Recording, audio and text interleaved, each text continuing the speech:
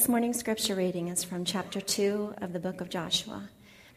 And Joshua, the son of Nun, sent 2 men secretly from Shittim as spies, saying, "Go view the land, especially Jericho." And they went and came into the house of a prostitute whose name was Rahab, and lodged there. And it was told to the king of Jericho, "Behold, men of Israel have come here tonight to search out the land." Then the king of Jericho sent to Rahab, saying, "Bring out the men who have come to you, who entered your house, for they have come to search out all the land." But the woman had taken the 2 men and hidden them, and she said, "True, the men came to me, but I did not know where they were from.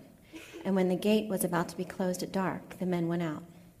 I do not know where the men went. Pursue them quickly, for you will overtake them." But she had brought them up to the roof and hid them with the stalks of flax that she had laid in order on the roof. So the men pursued after them on the way to the Jordan, as far as the fords, and the gate was shut as soon as the pursuers had gone out. Before the men lay down, she came up to them on the roof and said to the men, "I know that the Lord has given you the land, and that the fear of you has fallen upon us, and that all the inhabitants of the land melt away before you. For we have heard how the Lord dried up the water of the Red Sea before you when you came out of Egypt, and what you did to the 2 kings of the Amorites who were beyond the Jordan, to Sihon and Og, whom you devoted to destruction. And as soon as we heard it, our hearts melted, and there was no spirit left in any man because of you. For the Lord your God, he is God in the heavens above and on the earth beneath. Now then, please swear to me by the Lord that, as I have dealt kindly with you, you also will deal kindly with my father's house, and give me a sure sign that you will save alive my father and mother, my brothers and sisters, and all who belong to them, and deliver our lives from death." And the men said to her, "Our life for yours, even to death. If you do not tell this business of ours, then when the Lord gives us the land, we will deal kindly and faithfully with you." Then she let them down by a rope through the window, for her house was built into the city wall, so that she lived in the wall. And she said to them, "Go into the hills, or the pursuers will encounter you, and hide there 3 days until the pursuers have returned. Then afterward you may go your way." The men said to her, "We will be guiltless with respect to this oath of yours that you have made us swear. Behold, when we come into the land, you shall tie this scarlet cord into the window through which you let us down, and you shall gather into your house your father and mother, your brothers, and all of your father's household. Then if anyone goes out of the doors of your house into the street, his blood shall be on his own head, and we shall be guiltless. But if a hand is laid on anyone who is with you in the house, his blood shall be on our head. But if you tell this business of ours, then we shall be guiltless with respect to your oath that you have made us swear." And she said, "According to your words, so be it." Then she sent them away, and they departed. And she tied the scarlet cord in the window. They departed and went into the hills and remained there 3 days until the pursuers returned. And the pursuers searched all along the way and found nothing. Then the 2 men returned. They came down from the hills and passed over, and came to Joshua the son of Nun, and told them all that had happened to them. And they said to Joshua, "Truly the Lord has given all the land into our hands, and also all the inhabitants of the land melt away because of us." This is God's word. I'm going to talk this morning to 2 groups of people, hitchhikers and drivers. And so I'm going to spend this morning sort of going back and forth between hitchhikers and drivers. And if you don't like to be labeled, rest assured it was either this or calling you spies and prostitutes all morning. So I just figured, let's make an analogy instead. Now, what's your take on hitchhiking? I talked to a number of you and heard some of your stories about hitchhiking, and there were some quite entertaining ones, both as a hitchhiker and hitchhikee. Where I'm from, hitchhiking was quite popular until about the 1970s, when murderers and crazy people decided there was some potential in it for them. So, it got less popular. So I remember my first morning here, I was surprised turning out of my neighborhood to see on the corner right away someone sticking out their thumb. That was followed quickly by a man shouting through my window as I was pretending not to see his thumb. Now, you know this scenario, right? You're heading out to your job, whatever your morning responsibilities may be, and you don't expect to encounter a stranger who's requesting to sit alongside you in your passenger seat as you listen to KISS FM. You're not prepared. Well, I know for me, my wife Katie quickly balanced out my lack of preparation for this by becoming a serial hitchhiker. All right? For a while, the government, actually dismissed the idea of public transportation solely because of my wife's Honda Odyssey. Some people. And I wanted this morning to encourage both drivers and hitchhikers alike to be prepared for this sort of encounter. Because that's basically the kind of idea we get here in Joshua 2. Let me give you a quick roadmap where we're going here this morning. We're going to talk first about the two characters in this story. Then we're going to talk about what is needed for faith, for one of these characters to have faith. And finally, are you prepared for faith? So we have these spies who are essentially driving to work. Right? They're going to do their job. Remember that God has promised his people this land, a land flowing with milk and honey. It's a great land, and it's finally their land. And specifically, he's going to give it to Joshua and generation next.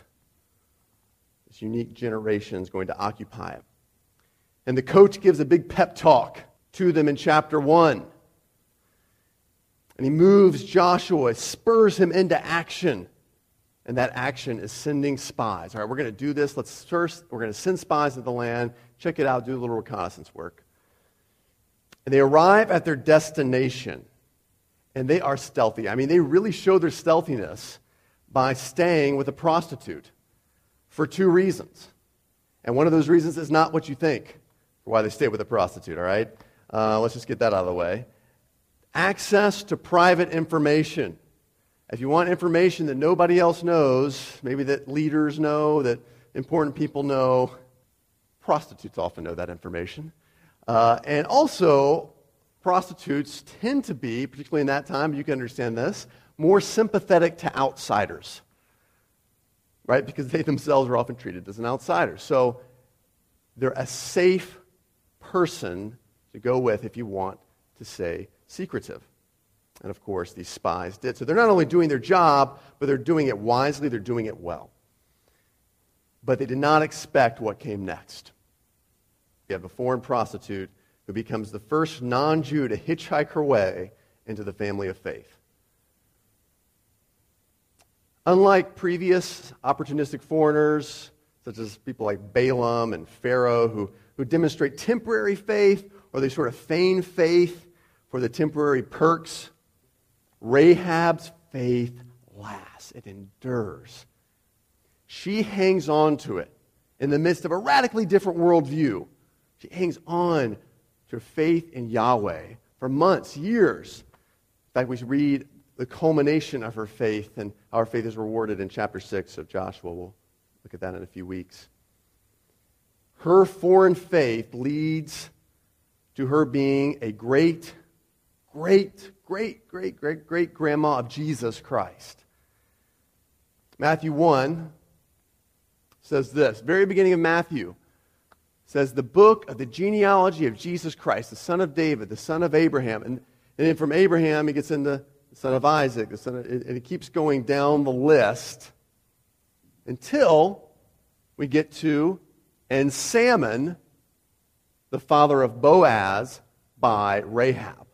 So we find out that Rahab is married to this guy named Salmon. They have Boaz, and on goes the line until eventually, here comes Jesus. Pretty cool.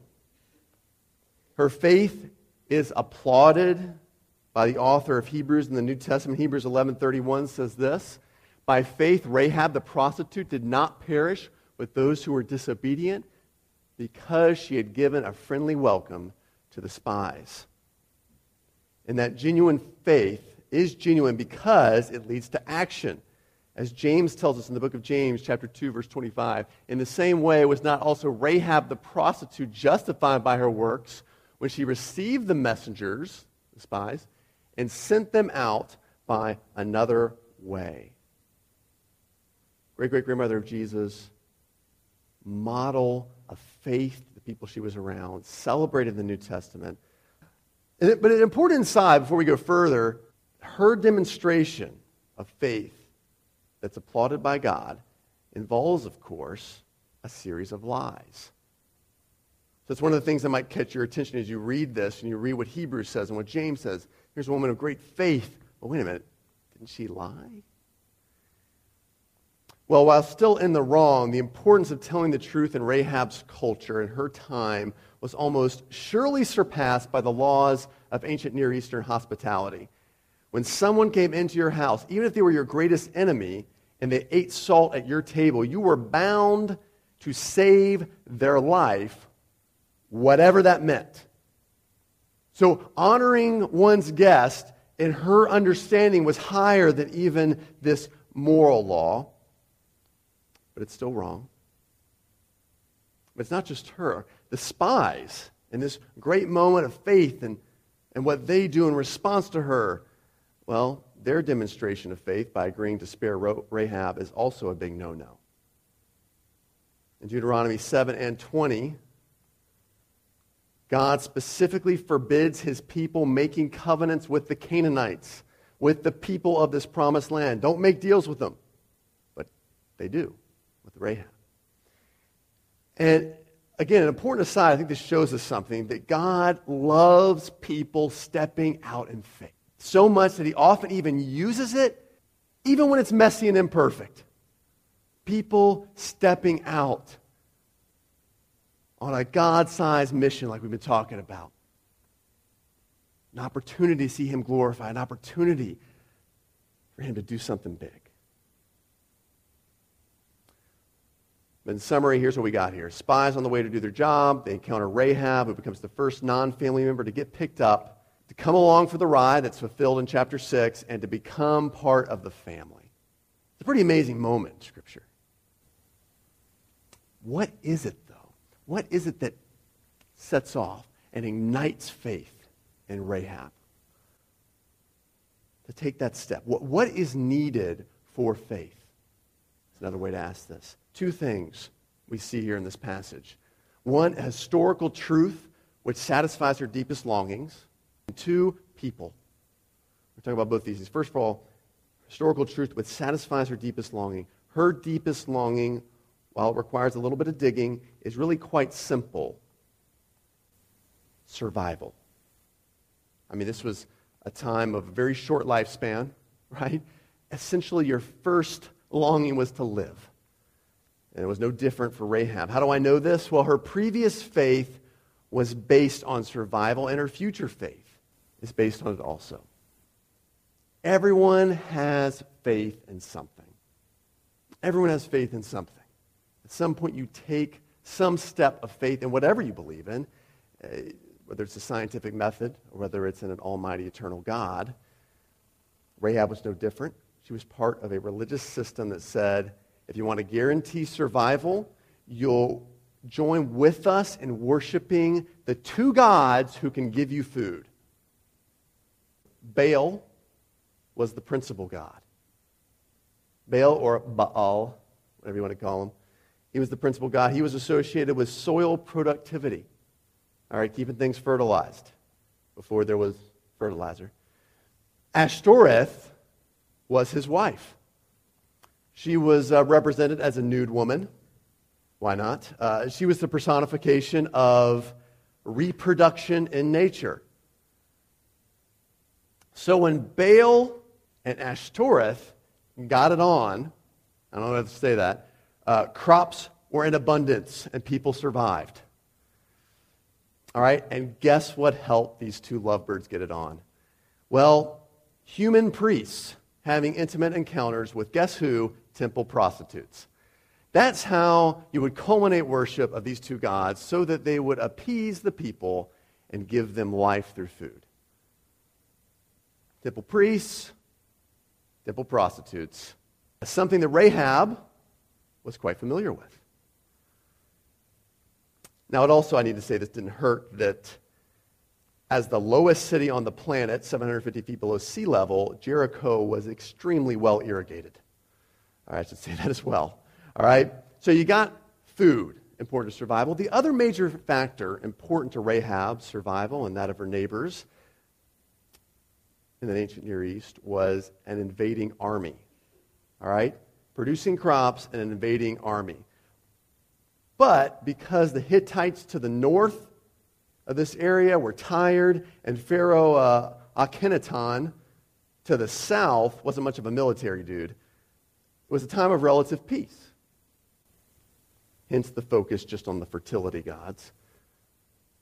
That is until she hears of historical testimony about these wandering people, the Israelites, which she has clearly considered so carefully, this testimony, that she deems it true. Read with me, if you would, in verses 8 through 11. Before the men lay down, she came up to them on the roof and said to the men, I know that the Lord, using his name, Hebrew name Yahweh, has given you the land, and that the fear of you has fallen upon us, and that all the inhabitants of the land melt away before you. For we have heard, here's the historical testimony that's true, we have heard how the Lord dried up the water of the Red Sea before you when you came out of Egypt, and what you did to the two kings of the Amorites who were beyond the Jordan, to Sihon, to Og, whom you devoted to destruction. And as soon as we heard it, our hearts melted. There was no spirit left in any man because of you. For the Lord your God, he is God in the heavens above and on the earth beneath. So she doesn't just say, this is interesting, I'd like to hear more about this. No, I want to tell you, I think your God is the real God. Eternal, God of heaven and earth. And I believe what your scriptures say about him giving you this land. And what's remarkable here is this testimony we read that she gives isn't just hearsay or rumors, most likely, but Jerichoites actually heard some of the book of Exodus. What's so interesting here is the language she uses here in verse 9, before talking about the Red Sea, mirrors almost 100% the words of Exodus 15 through 16, which is Moses' song of praise after parting the Red Sea. Exact same Hebrew words. It very much seems likely then that they've actually heard the book of Exodus here in Jericho. And this testimony that she's heard of God's truth is further confirmed as truth because it's borne out through experience. Right? She says, okay, well, this seems interesting, seems true. We hear this, and it's making a difference in people's lives. Radically, right? The inhabitants are melting in fear. People are fainting. It's making a real difference. So all of a sudden, because she hears something that satisfies her deepest needs, and she considers it true, she concludes that Baal and Ashtoreth are pretty weak. But here's a God who gets things done. He is going to allow this alien military force to divide, conquer, wipe out this population because he's promised them. And that means that they will now have possession of this incredibly fertile land that sustains life. The two things she needs most deeply. And here's a God that can provide it for her. A truth that is immediately relevant to her because it satisfies her deepest longings. That's what she needs. But she also needs people. On her own, she has no access to God. She needs to encounter these two spies. She needs good news in the form of mercy, and that's what she gets. And she forces the issue. Look with me in verse 14. The men said to her, verse 11. As soon as we heard it, our hearts melted. No spirit left in any man because of you. For the Lord your God, he is God in the heavens above, on the earth beneath. Now then, please swear to me by the Lord, as I have dealt kindly with you, you also will deal kindly with my father's house, and give me a sure sign that will save alive my father and mother, my brothers and sisters, all who belong to them, and deliver our lives from death. And the men said to her in verse 14 here, our life for yours, even to death. If you do not tell this business of ours, then when the Lord gives us the land, we will deal kindly and faithfully with you. She needs these men to communicate mercy to her, good news. Because on her own, she doesn't know about God. She doesn't know what God... Can you release me from this? Can you save my family? And they tell her how this can be done. In the New Testament, God uses people as the primary means of communicating good news of how to be saved, how to be rescued. Jesus talks about to his disciples, this harvest is plentiful. There are people ready to hear the good news, but the workers are few. So what does Jesus ask them to do? Pray for more harvest workers. Pray for people who will go and tell them. Paul says it this way in Romans 10, 13 through 15. For everyone who calls on the name of the Lord will be saved. But how are they to call on him in whom they have not believed? And how can someone believe in him when they've never heard? How are they to hear without someone preaching? How are they to preach unless they are sent? As it is written, how beautiful are the feet of those who preach good news. 2 Corinthians 5:7 puts it this way, that we have these treasures in jars of clay. In other words, in skin and in humanity.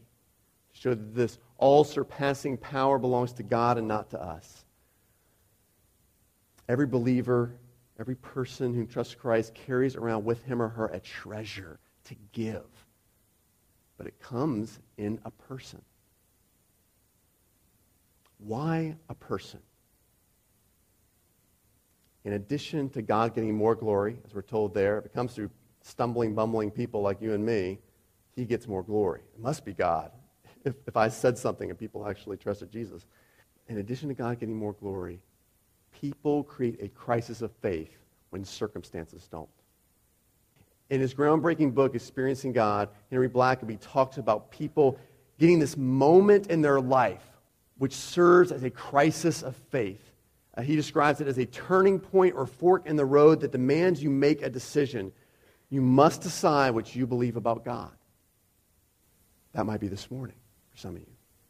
This might be your crisis of faith. And by God's grace, I'm the person who's telling you. But I hope at some point you've experienced this. And he talks about this crisis of faith primarily being in terms of circumstances, the loss of a job, something difficult oftentimes. But as we know, living in a time of blessings, we've been talking about in this series, people often don't get that tough circumstance. But a person can be that circumstance. A person can be that crisis of faith. For Rahab, encountering these men was her crisis. It was her turning point, her chance. You might be that chance for someone. Someone's turning point, their chance to step out to demonstrate faith in Jesus Christ. Now, there are two audiences I'm speaking with this morning, so I have two different ways to summarize this message. So to the drivers, those who trusted Christ and are on a mission, on their way, here's a sermon in a nutshell. Be prepared. You never know when you might encounter a hitchhiker. Someone who wants to jump into the family of faith. We're told in 1 Peter 3:15 to always be prepared. Always be prepared to give an answer to anyone who asks you for the reason for the hope that you have. And yes, people do need a reason. So we need to be prepared. People need a reason. It's not enough to say, let go and let leap. As if the whole thing of trusting Jesus is this leap of faith. People do need a reason. And I got to say, I feel like a little bit of a broken record this morning. Kind of the same sermon. I feel like I've preached a lot lately. But maybe that's because the Bible, I think, repeats this same sermon.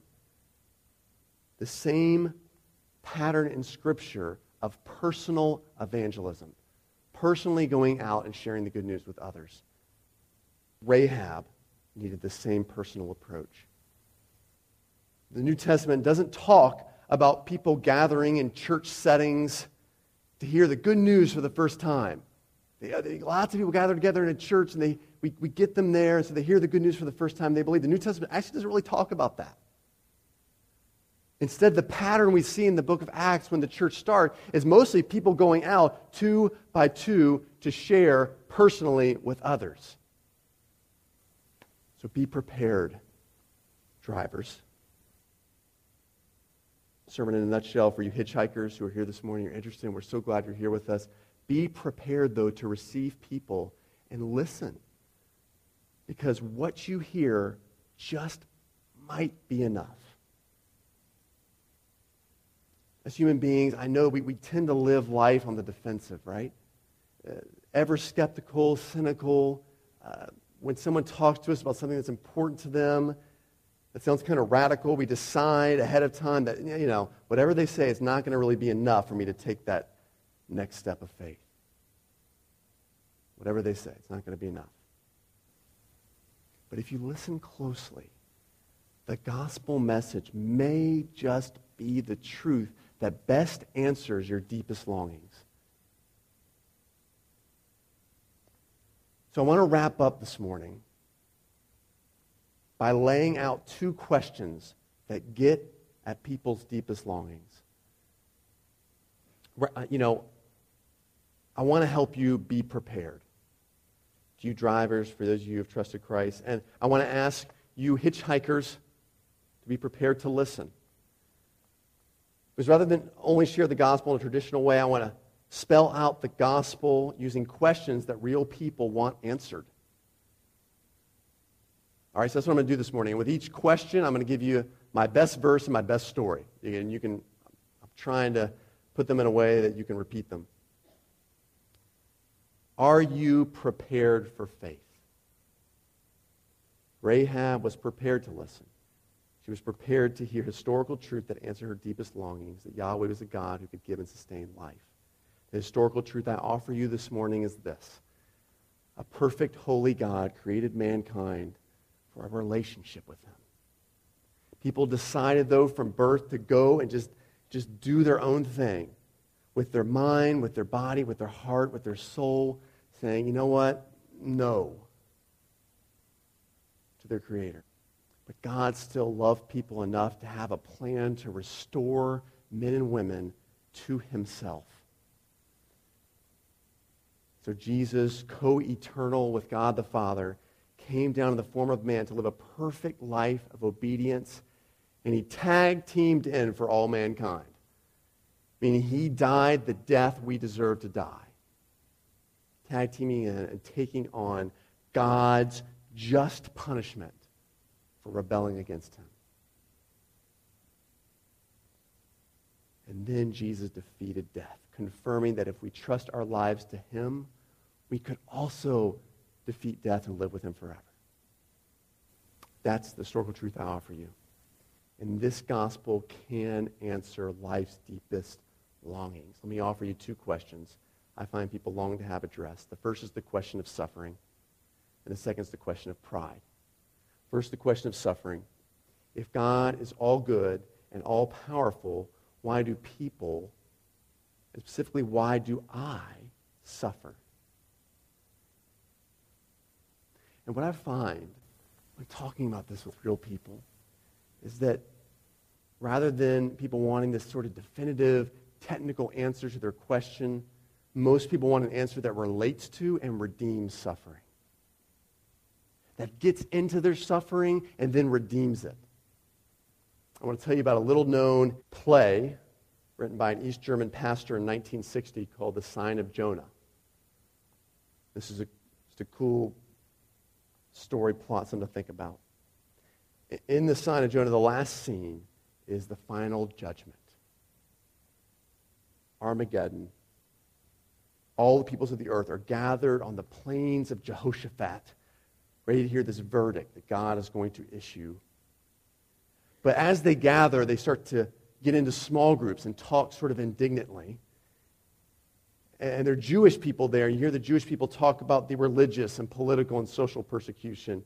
You get people who are victims of wars and victims of concentration camps and start saying things like, man, what right has God to pass judgment on us, especially one who dwells up there in heaven? You have American blacks who are talking about degradation and slavery. You have persons over here born illegitimately, out of wedlock. You have the poor, the afflicted, the maltreated, scattered across this plain. Each group appoints a representative then to stand before God and challenge his divine right to pass sentence on their immortal destinies. And as a council, they decide that God cannot pass judgment unless he's willing to enter into the suffering, humiliated state of man to endure what they endured. And then here's what their official conclusion reads. You must be born a Jew. The circumstances of your birth must be questioned. You must be misunderstood by everyone, insulted and mocked by your enemies, betrayed by your friends. You must be persecuted, beaten, and finally murdered in the most public and humiliating fashion. The crowd rises to a fever pitch as they await a response, and this brilliant light illuminates the plain, and one by one, those who are passing judgment fall silent. And emblazoned across the sky is the signature of Jesus, with this inscription written above it: I have served my sentence.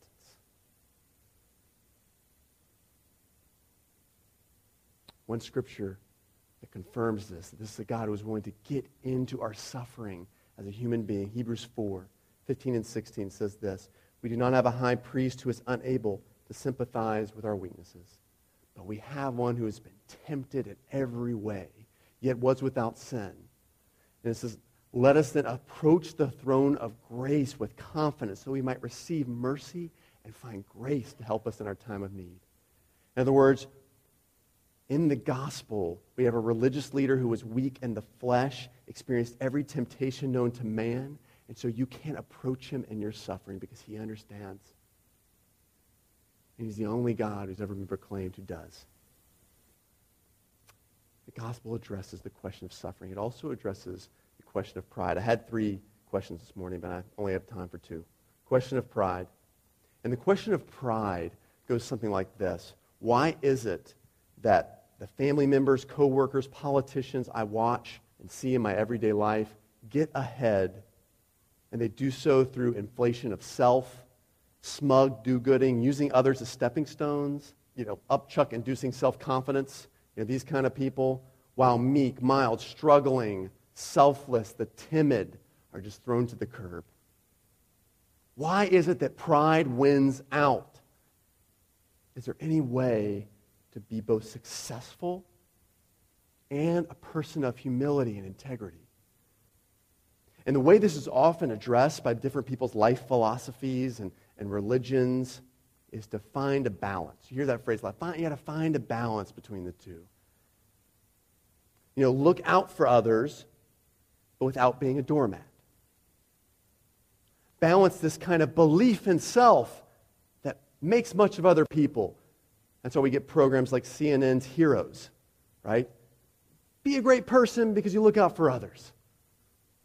Problem is, our entire experience of daily life tends to run against us because we observe the extreme of both of these poles, not the balance.